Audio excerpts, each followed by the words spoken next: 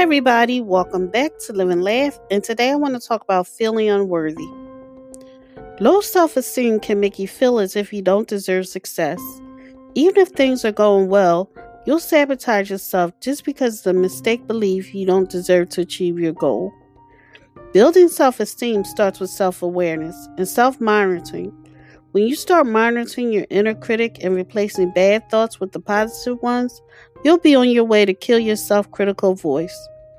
Making a list of all your positive attributes is another useful technique to improve your self esteem.